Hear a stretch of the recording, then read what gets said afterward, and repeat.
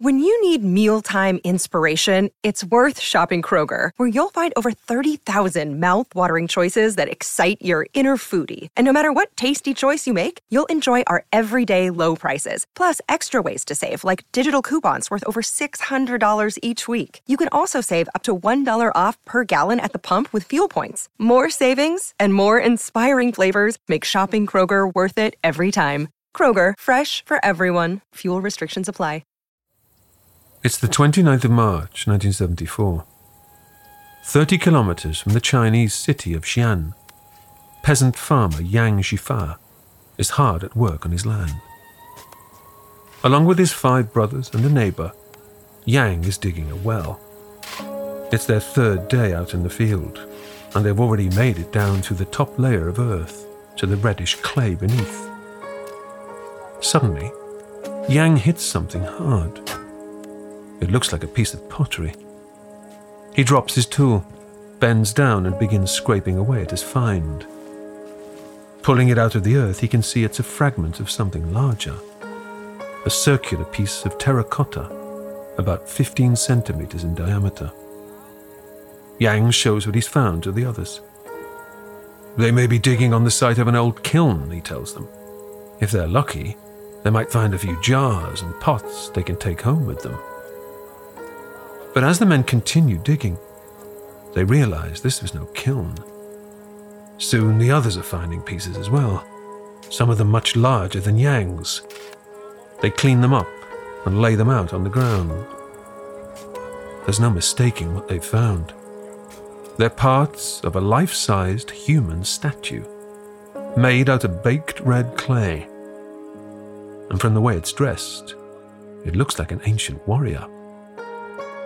Eventually, one of them finds the head. He brushes off the earth and places it carefully next to its body.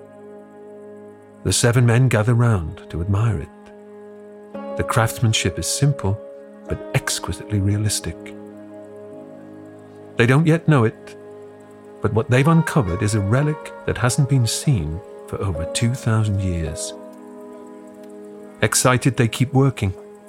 There are pieces of bronze, too, among the pieces of broken clay. Soon, Yang and the others have enough to fill 3 small carts. Between them, the men drag their discoveries several kilometers to the local museum. If the fragments turn out to be worthless, Yang muses, he'll simply throw them in the river, rinse off his muddy hands, and go home. With the sun beating down, the men finally arrive at the museum. And it quickly becomes clear that wherever these finds are going to end up, it's definitely not going to be at the bottom of the river. Under the bright lights of the museum's back room, it doesn't take long to identify that these artifacts date from the 3rd century BC. That means they belong to the Qin dynasty, the earliest years of a unified China. The first emperor of China, Yingzheng, is believed to be buried only a mile away from where the statues were discovered. Surely that can't be a coincidence. To the professional archaeologists, these finds are priceless.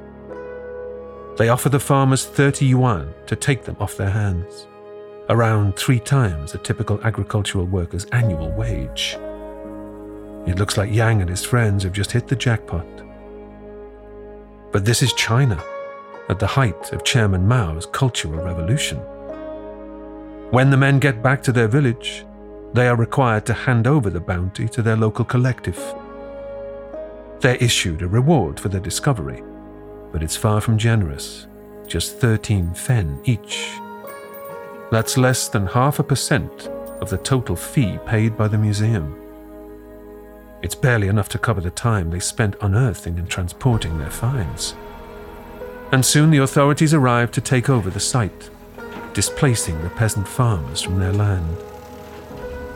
As the experts begin their excavation, it becomes clear that the fragments dug up by the farmers were just the tip of a major archaeological iceberg.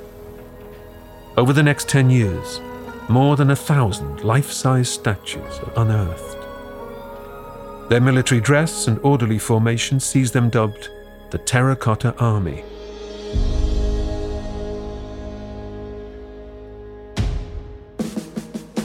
Almost half a century on from Yang's initial discovery, experts are still teasing out the secrets of the Terracotta Army. It's now estimated that over 8,000 statue warriors were buried with the first emperor of China, as part of a monumental tomb complex. Hundreds of thousands of early Chinese laborers were involved in making them. But this was no hasty production line. Careful study has revealed that each warrior's features are unique. Every one is a work of art, as well as an example of impressive craftsmanship. But what is the meaning of this immense undertaking, orchestrated in the early days of the Chinese Empire? Why did the man who unified China wish to be buried alongside thousands of life-sized statues? And how much do we know about Emperor Qin himself, a ruler so important that his death demanded a project on this scale? I'm Paul McGann, and this is a short history of the Terracotta Army.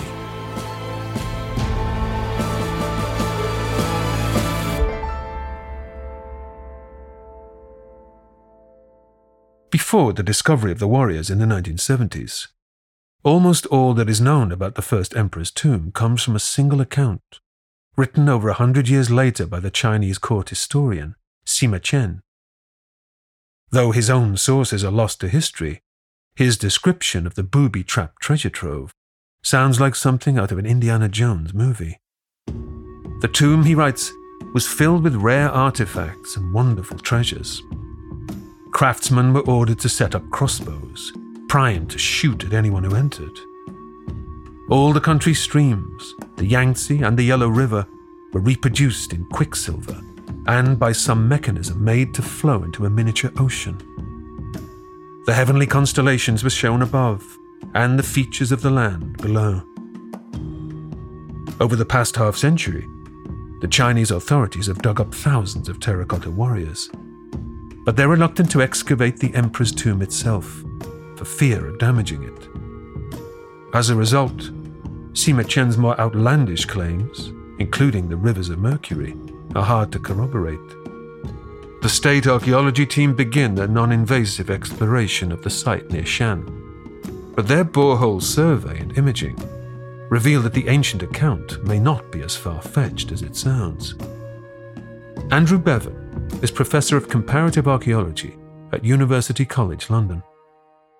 We've got a sense of what major tombs look like in the period, but we're still sort of unsure of what this particular one might look like because everything else about the mausoleum complex is so unusual in many ways. A good example would be a famous suggestion that under the main tomb complex were some sort of model of the world with lifelike rivers made of flowing mercury, and a borehole survey by the museum has indeed suggested higher than anticipated concentrations of mercury in the soil around the central area of that mausoleum complex. Of course, it would take full-scale excavation to really prove it one way or the other. Whether true or not, Sima Qian's description of the emperor's tomb ensured that its legend went down in history. But on the subject of the Terracotta Army, the great historian is noticeably silent. Does this mean the massive project to build these thousands of life-sized statues was completed in secret, without word ever leaking out? Eugene Wang is Professor of Asian Art at Harvard University. None of this appeared in history books, and if you were to tell people that such existed, if some obscure literature mentioning such a thing, that would be laughed off as some kind of piece of fantasy, and no one would take it seriously. So that's why when they stumbled upon this Terracotta Army formation, it was a total surprise, shock, in fact. And no one saw it coming, and no one had any faintest idea of the magnitude of the formation. Today, following decades of excavation work, the tomb complex has given up many of its secrets. But archaeologists continue to make new discoveries that complicate their assumptions about the mausoleum, the Terracotta Army, and their functions following the first emperor's death. They have uncovered an awful lot of exciting finds above and beyond the first group of warriors that they found. So we've got a sense that there are many, many pits that house all sorts of interesting objects and figures made of terracotta. So, for example, there's a pit of acrobats. There's a pit that contains a riverside scene with bronze birds and all sorts of other lifelike aspects of a riverside scene, and so on and so on. There are other military formations in other pits. And clearly this was a constellation of different funerary monuments associated with the first emperor, not just one. And of course, at the heart of that mausoleum complex is an unexcavated area under the main mound. And that is where most archaeologists think is probably the actual tomb of the first emperor itself. But who is the man at the heart of this mysterious, complicated tomb? And what did he believe about life and death that made him want such an enormous entourage to accompany him to the grave?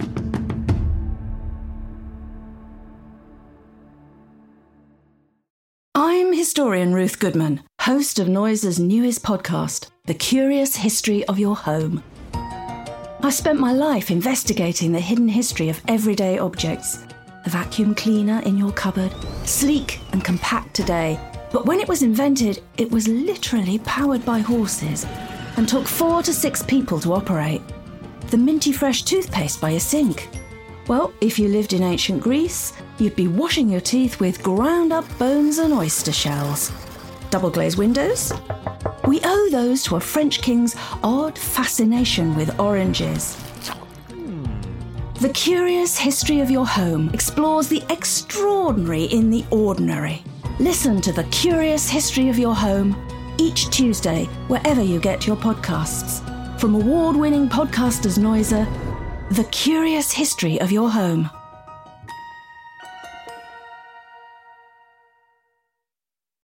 From his earliest years, the future emperor is surrounded by mystery. As the eldest child of the king, the boy who starts life in 259 BC as Yin Zheng is always expected to rise to power. But what sets the courtly tongues wagging are the stories about his mother. It's rumoured that Lady Zhao, formerly a merchant's concubine, was already pregnant with the boy who would be king before she entered the royal bedchamber. The claims are now considered salacious gossip. But even then, the young Yin Zheng was someone who divided opinion. As he enters adulthood, he is already proving himself a determined character, if a little unusual. He speaks in a weird voice. He looked kind of weird. So someone who had the impression of him early on, before he became the king and then eventually emperor, actually predicted that this guy is going to conquer the world. Because there's something about him, about his self-control, self-perception, and his kind of ruthlessness indicate that this is a very capable person. Yin Zheng is still a teenager when he ascends to the throne of Qin, one of 7 warring states that make up what will later become known as China. But by his early 30s, King Zheng has already conquered the states of Han and Zhao. It's over 1 million square miles of territory, but it's not enough. Next in his sights is the northernmost state of Yan, with its capital city, Xi, present-day Beijing. But the ruler of Yan, a man known as the Red Prince, is determined to strike first. He hatches an elaborate plot to assassinate the ambitious king of Qin. One day in 227 BC, King Zheng receives a pair of unusual visitors at court. They are men from Yan, but, they say, they'd come bearing gifts. One of the men, the elder of the two, carries a large box. Inside is the head of an enemy of the king's, a man who had sought refuge in Yan. The younger man bows and steps forward to present a large rolled parchment. It's a map of Yan territory near the Qin border. The Red Prince, they claim, is willing to cede it to Qin without a fight. In China, there are no legends about Greeks bearing gifts, and the men's offerings are too tantalizing to resist. The king summons them up onto the raised platform where he sits alone on his throne, so that he can take a better look. The assassins know that their mission is one from which they are unlikely to return, but as they approach the king, the younger of the two men begins to lose his nerve. By the time they reach the dais, his hands are shaking. The older man does his best to shrug off his accomplice's evident discomfort. His friend is a simpleton, he explains to the suspicious courtiers. He's merely overwhelmed in the presence of such an august and mighty ruler. The king dismisses this petty excuse. He has little interest in the two men themselves. What he really wants to see is the territory they're offering him. He takes one end of the rolled-up map and begins to unfurl it. He smiles with satisfaction as he studies the proposed new border between Qin and Yan. But as the last roll of the map opens out, it reveals something else nestled inside, a small dagger, its tip coated in poison. The king has barely a second to react before the cool-headed elder assassin takes his chance. He grabs at the monarch's long, ornate sleeve with one hand and stabs the knife towards his chest with the other. Somehow, though, the king escapes. He pulls his arm away, ripping the sleeve, and dodges the potentially fatal blow. Staggering back, the king attempts to draw his ceremonial sword, but it sticks in his scabbard. Hundreds of courtiers look on, horror-struck, as the assassin makes a second attempt on the king's life. As they call out for the armed guards who are posted outside the room, the royal doctor does the only thing he can think of. He hurls his medical bag in the direction of the assassin. The distraction buys the king just enough time to successfully draw his sword. He steps forward triumphantly and brings it down on the assassin holding the knife.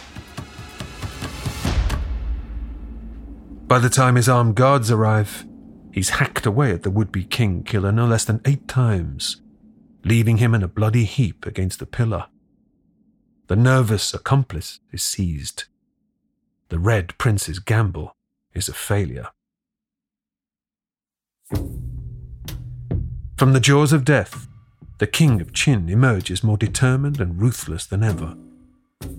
Over the next 6 years, the king succeeds in conquering all of the remaining warring states, including Yan, and bestows upon himself a new title, Qin Shi Huang, the first emperor of China. You could either say this individual had a massive impact as an individual on the subsequent course of Chinese history, and you'd probably be right in certain ways. Or you could say he's part of a wider context across Europe and Asia, really, of the appearance of much larger states and empires. We're talking about the same period that sees the campaigns of Alexander the Great, the various kingdoms that succeed his death, the appearance of the Roman Republic, Ashoka and the Mauryan Empire in India, and I could go on and on. But what's striking about this period is that empires appear all over Europe and Asia. And so that clearly, maybe it's too loose to say something was in the air, but there was a wider context for improved overall logistics militarily and in terms of the arrangement of a state that allowed these larger political systems to flourish. In China, the first emperor presides over a period of massive change. He begins work on an early version of the famous Great Wall and unifies currencies and systems of measurement. Perhaps most significantly, the old feudal system is replaced. Now society is structured by elaborate rules and regulations that apply to the entire population of the country. For every crime, there is a corresponding, and often brutal, consequence laid out in the new statute books. Mutilation, tattooing, and executions by beheading all become standardized punishment.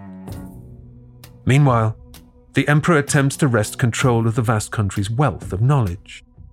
He accumulates an enormous library packed with scrolls from the empire's doctors, historians, and philosophers, burning their other copies. Any works failing to meet with official approval are banned. Even discussing them soon carries the death penalty. But there is one great project that eludes all the emperor's efforts: the search for an elixir of eternal life. He becomes obsessed with the idea that he can achieve immortality.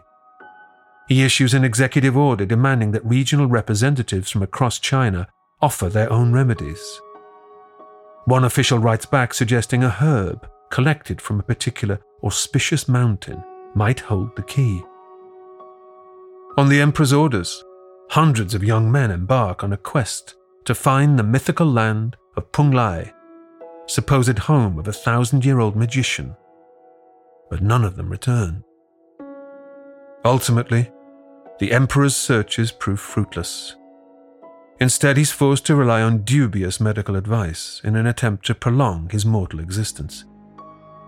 The royal doctors prescribe plenty of sex with multiple partners, and, even more questionably, pills containing small doses of mercury. Over time, the effects of mercury poisoning commonly include aggression and paranoia. For a man who already has megalomaniacal tendencies, it's far from an ideal combination. It may be around now that the first emperor begins work on the greatest project of his reign and his most enduring legacy, the Terracotta Army. Scholars are divided about the exact purpose that the thousands of clay warriors are intended to serve. Some see them as offering protection in the afterlife. Maybe the emperor feared that his many deceased enemies would be out for revenge after his own death. If so, he'd need an army, ready to defend him in whatever realm awaited him.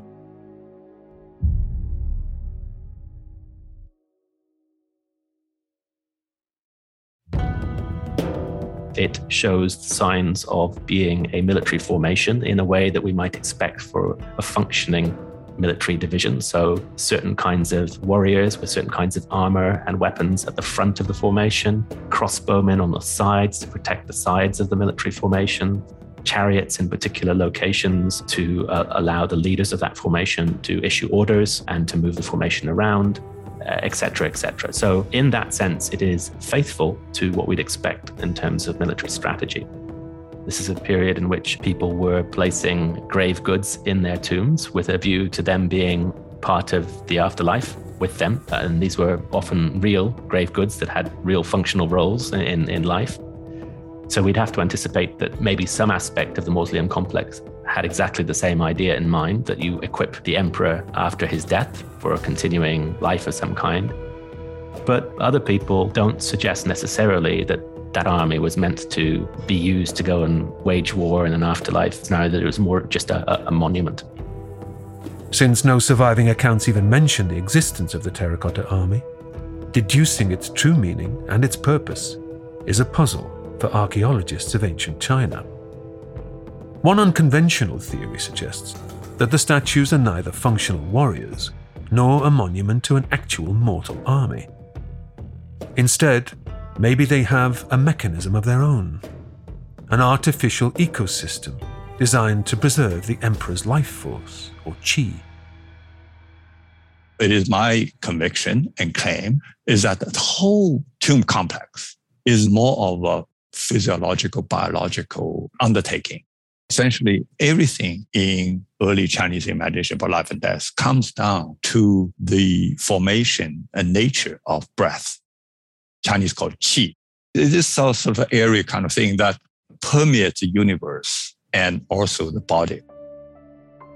In ancient China, people care of the dead, but it's not so much really in preserving the corpse. Somehow the breath that constitute you, that also constitute the universe, start to drift apart. So the only way for family members to care for the well-being of the disease is to make sure that this dual breath do not get too scattered. This vitality resides in a kind of system. It resides in the ecosystem. And the assumption is that if that ecosystem is keep running, then whatever we regard as the postmodern existence of the emperor would be alive. If this theory is correct, then perhaps the Terracotta Army represents the first emperor's final attempt to cheat death altogether. Speculation is rife about the meaning of the Terracotta Army. What archaeologists can say with more certainty, though, is that the scale of the project to build them was unprecedented. This is really a huge undertaking. To give one a sense of how massive it is, now we all know the Great Pyramid for Pharaoh Khufu in ancient Egypt was built around 550 BC, which was the largest pyramid in Giza. And that deployed about 100,000 workers and took about 10 years. Now, the first emperor's tomb project, the number of laborers are about 8 times of Khufu's pyramid project, which meant that this is probably the largest tomb building project in human history. To ensure quality control over the enormous production line, each statue is stamped with the name of the foreman responsible. Craftsmen work in small units, perhaps 4 or 5 men each. That so many separate teams are responsible for the project makes it all the more extraordinary that it remains a secret for 2 millennia. There's a tradition of thinking that the mausoleum was, at least in part, constructed with the help of unskilled conscript labor, and it's quite possible that that's true for certain portions of it. For example, some of the rammed earth walls, the excavation itself, some of the logistics of moving things around the mausoleum complex, perhaps they were supported by large numbers of conscripts. But what's clear is that for things like the production of the terracotta warriors themselves or the military equipment, the bronze weapons, for example, that they carried, that these were specialist products. We'd like to compare it to modern analogs, wouldn't we? We would like to say, is this like the way Henry Ford produced automobiles? Or is it completely different? Are people in a line producing individual components? Or are they responsible for the entire product? And a lot of work has gone into trying to tease out those issues. Overall, it does look as if small workshop cells or groups were typically aware of the entire process of making a warrior. Partly as a result of this process, no 2 warriors are identical. Each one is an individual, carefully crafted by skilled workmen, rather than being mass-produced. The reason that some people thought that they were mass-produced is that, well, there are so many, so it had to be mass-produced. Actually, it wasn't. And a specialist in facial recognition in New Zealand actually worked on about 1,000 faces gathered from the first emperor's terracotta army. And then they found that none of them looked like one another. In other words, they're all highly individualized. In other words, it's not like they kind of yanked out of some kind of mold and the mold would generate these forms. Today, most of the surviving warriors look plain, but originally they would have been detailed with vivid color. And here too, the logistical challenges are mind-boggling. They were all painted, mainly in red, green, purple, blue colors, to give you a sense of the amount of lacquer necessary or needed to get the painting down. One single terracotta warrior would require 25 lacquer trees. So that means if we were to paint all 8,000 soldiers, warriors, you need 200,000 lacquer trees. Some historians argue that the sheer scale of the construction project may have been an end in itself. Exactly why people put the effort in. You could ask the same question about the Great Pyramid in Egypt or Stonehenge or many others. And for some researchers, they place the priority on the fact that it might mobilize huge numbers of people in ways that are very useful for a state that's trying to create itself. So this is an example of empire building, if you like. And bringing all these people together creates a greater sense of unity. It's really part and parcel of the same goals that built parts of the Great Wall of China or the canal that's associated with the Qin Empire or many other mega projects. I mean, you'd expect these in any early state as a sort of political tool, if you like. Qin Shi Huang may have dreamed of living forever, but ultimately, he proves as mortal as any other man.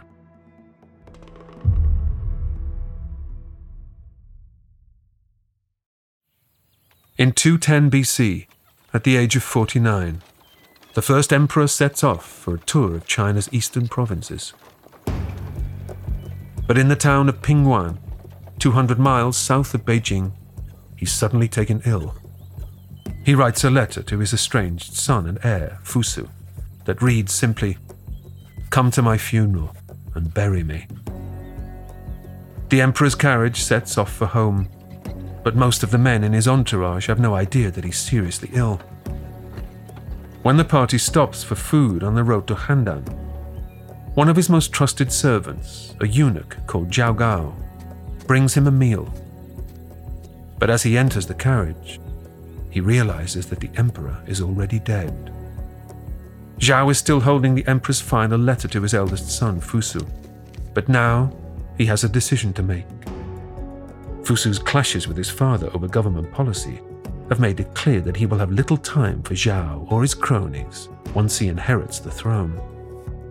If Zhao sends the letter, he may well be making his own position at court untenable. Right now, Zhao is the only one who knows the emperor is dead. He spies an opportunity to turn the tables on Fusu and secure his own position under a new second emperor of China. Boldly, Zhao approaches the first emperor's youngest son, Huhai, who is traveling in another carriage. He discreetly informs the prince, who is around 18 years old, of his father's death. Zhao reveals the emperor's final letter to Fusu, which appears to end their estrangement. It might be better for both of them, Zhao explains, if Fusu were never to receive it. Perhaps, if his elder brother were out of the picture, Huhai could take the throne instead. The young prince protests. He tells Zhao that he lacks the strength of personality to govern the Qin court. And in any case, the teachings of the great Chinese philosopher Confucius are clear. A younger son cannot inherit while his elder brother lives. But Zhao is undeterred. He points out to Huhai that neither of them will be safe under a new Fusu regime. And as for the issue of his elder brother, he has a solution for that. He outlines his plan. Between them, they will forge a new letter to Fusu. It will appear to come straight from the emperor, who will accuse his son of disloyalty and order him to take his own life.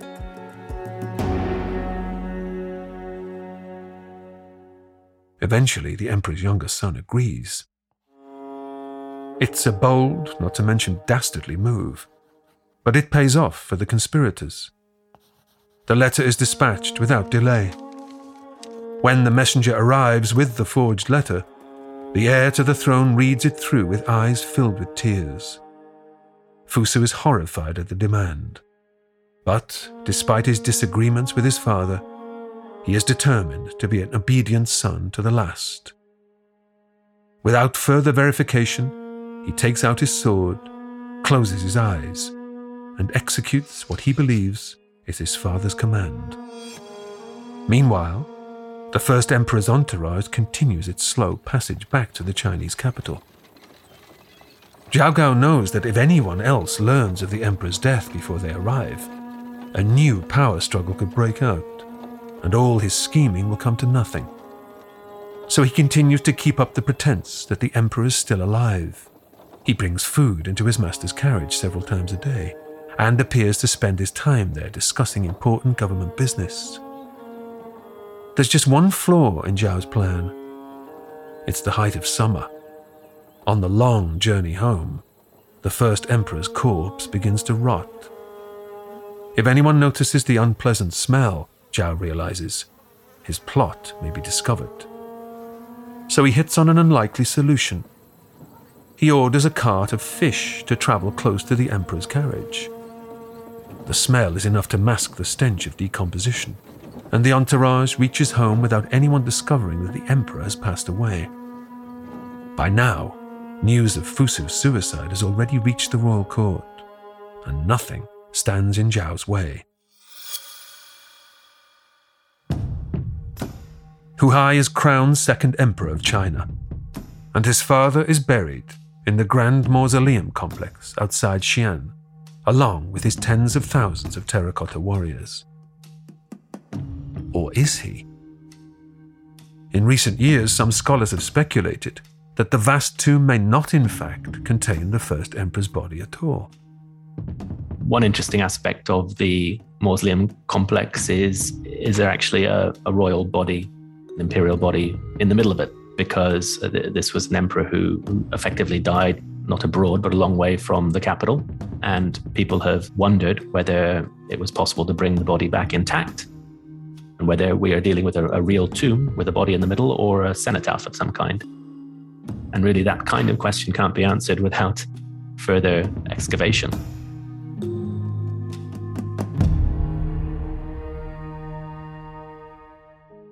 The underground monument stands today as a testament to the power of the first emperor, a man obsessed with immortality. It would be ironic indeed, then, if, despite overseeing the creation of a tomb worthy of his magnificence, he never actually made it inside. If his body was discreetly disposed of on the way home by sneaky Zhao Gao, it will most likely never be recovered. For now, the Chinese authorities remain reluctant to disturb the first emperor's tomb, forcing archaeologists around the world to speculate on what might be inside. So they've taken a sort of slowly approach to the exploration of the tomb, which may frustrate many in the world because, of course, maybe they haven't opened as many areas to excavation as people would like. But it means that the techniques for preserving the site and for understanding it have got better and better over time, and we don't destroy things as we go along, or they don't destroy things as they go along. So it's a model in that respect for a safe, careful approach to archaeology anywhere in the world. Even 2,000 years after his death, the great leader's final resting place, complete with its vast army of terracotta warriors, remains shrouded in mystery.